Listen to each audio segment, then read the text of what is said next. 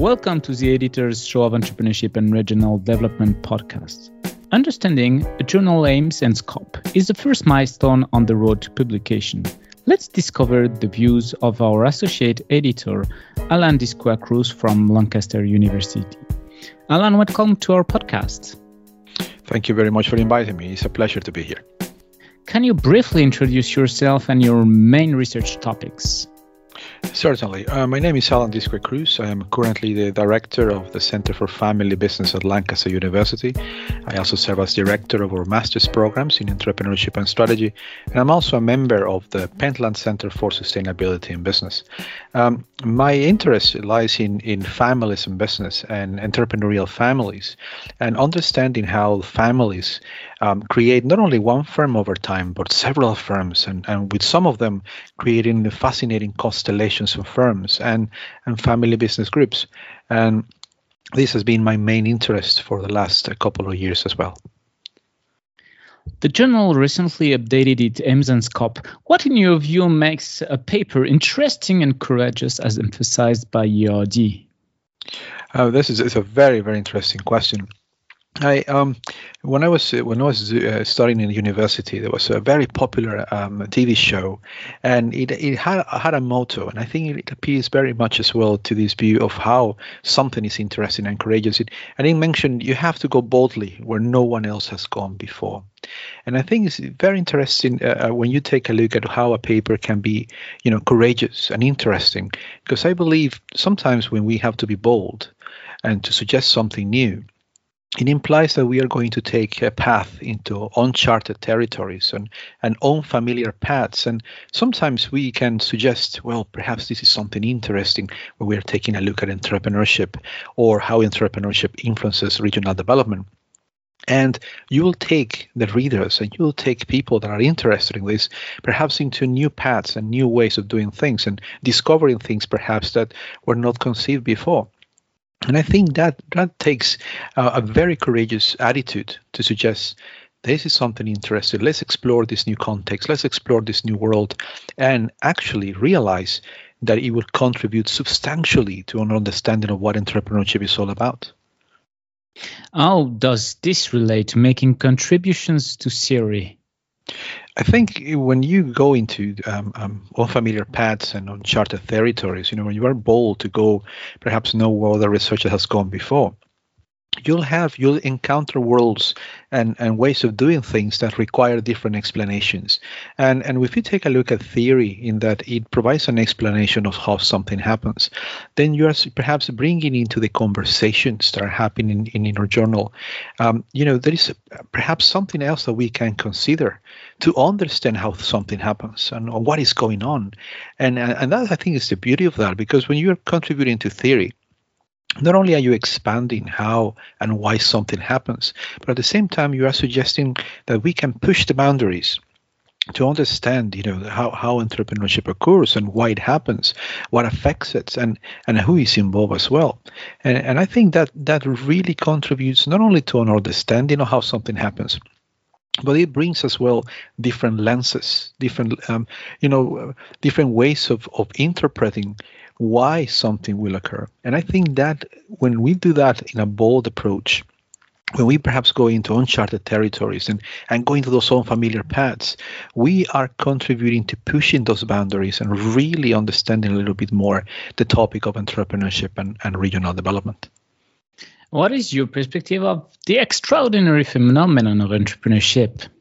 I think when we look at entrepreneurship and we see it happening every day, I think we often realize that it is, if we can take a metaphor for this, it's a fascinating journey.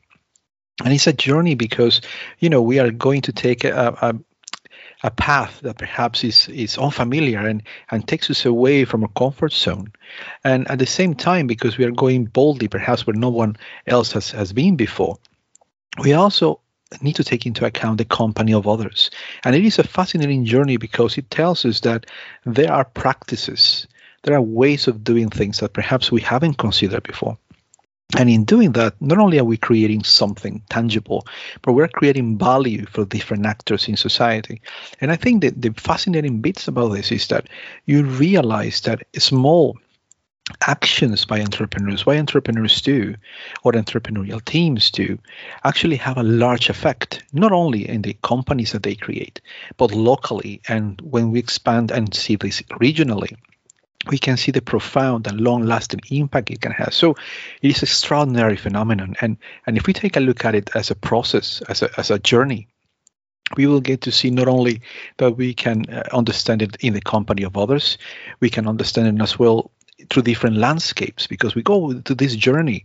Imagine if we are on a road, we'll experience turns, stops, delays, roadblocks.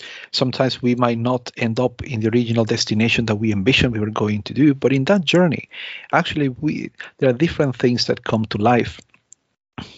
Attitudes are changed, different resources are put together, different practices emerge. And in that interaction, what you begin to see is that value that is created really has a long-lasting impact. And that really can motivate a researcher to understand beyond what we currently know. What are your top tips to reach publication in entrepreneurship in regional development journal? That's a really interesting question. One way on answering this, I'll take the example of my very first publication on ERD. And I was so excited in the whole process, because one of the key things that we learn is that we have to engage in conversations. We have to engage in conversations that are currently happening in the journal, but at the same time, conversations that you envision in years to come to be really valid. And why is that important? Because when you engage in reading what ERD has been doing over the years, you'll see, like in that journey, different landscapes, different ways of understanding something, because researchers have gone and test perhaps a theory in a particular context, or perhaps identify something that can challenge or extend what we know. And I think one of the top tips for that then is that you need to acknowledge there are different conversations in a journal, but that those conversations have as well moved on as we have moved on in the journal. And that calls for that active view of going to perhaps uncharted territories or in paths that we have not explored before. In that first paper, I was in 2007, and it was a fascinating journey with other researchers. And we were trying to understand one particular unit of analysis. And I remember it was in the industrial district. The project asked different teams of researchers to analyze something from different lenses, from different perspectives, trying to understand not only how things happen, but perhaps what other ways of explaining something will occur. And for me, that was one of the key experiences to understand that to reach a level of publication, it demands as well considering different perspectives, working with others, and trying not only to be descriptive, but really moving beyond description of what we saw was happening in an industrial district to actually explain and analyze, link to what other researchers had already charted the map to understand how industrial districts work, to tell us, well, how can we move and extend our territory to really bring about a more nuanced understanding. And I think that's, if from my experience, that's one of the top tips to reach publication in ERD.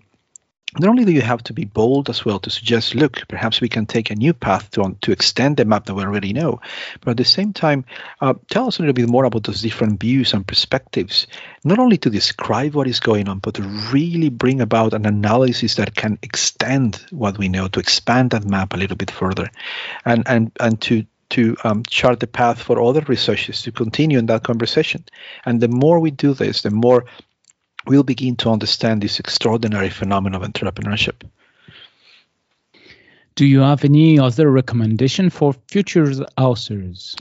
I think one of the lessons I learned, not only as publishing ERD, but in the experience of giving and receiving feedback from reviewers, is that you have to work with others to understand that particular map or that particular way of understanding entrepreneurship, and suggest perhaps different contrasting perspectives, and not be afraid of introducing something new, because it is in that new aspect, perhaps in that new way that doesn't have a set path, that you will discover something that will be really relevant, not only for understanding the process of entrepreneurship in one particular point, one particular context, but also to suggest a long-lasting effect that can have not only your team of researchers talking about this, but other teams of researchers engaging in that conversations. And I think it's that vision of we are not working this in a vacuum. We are connected not only to those explorers, initial explorers that told us, look, this is the first path we need to take to understand entrepreneurship, but also connecting in that journey to others that will come after us and suggest, well, how about we expand this particular way of looking at entrepreneurship through this path that we haven't explored before? And that goes back to that recommendation to future authors to be bold, to be courageous, to make something interesting, because you might have discovered something or a path that nobody has seen before, an untraveled path. And that will give us not only a better understanding of entrepreneurship, but at the same time entice others to think about and review what they have perhaps studied before, or review the context in which they are embedded, and make connections, not only to their context, but perhaps make connections as well to other authors and work together to understand this phenomenon in a larger scale. So I think we see the future. It's extremely excited, and the key thing of this is that we are motivated to explore those uncharted territories and get out of a comfort zone and get into those unfamiliar paths to really understand what entrepreneurship is all about. Thanks a lot, Alan, for participating to our show. All our podcasts are available on entrepreneurship.gre.com and on the main podcast platform. Thank you very much for inviting me. It's been a pleasure.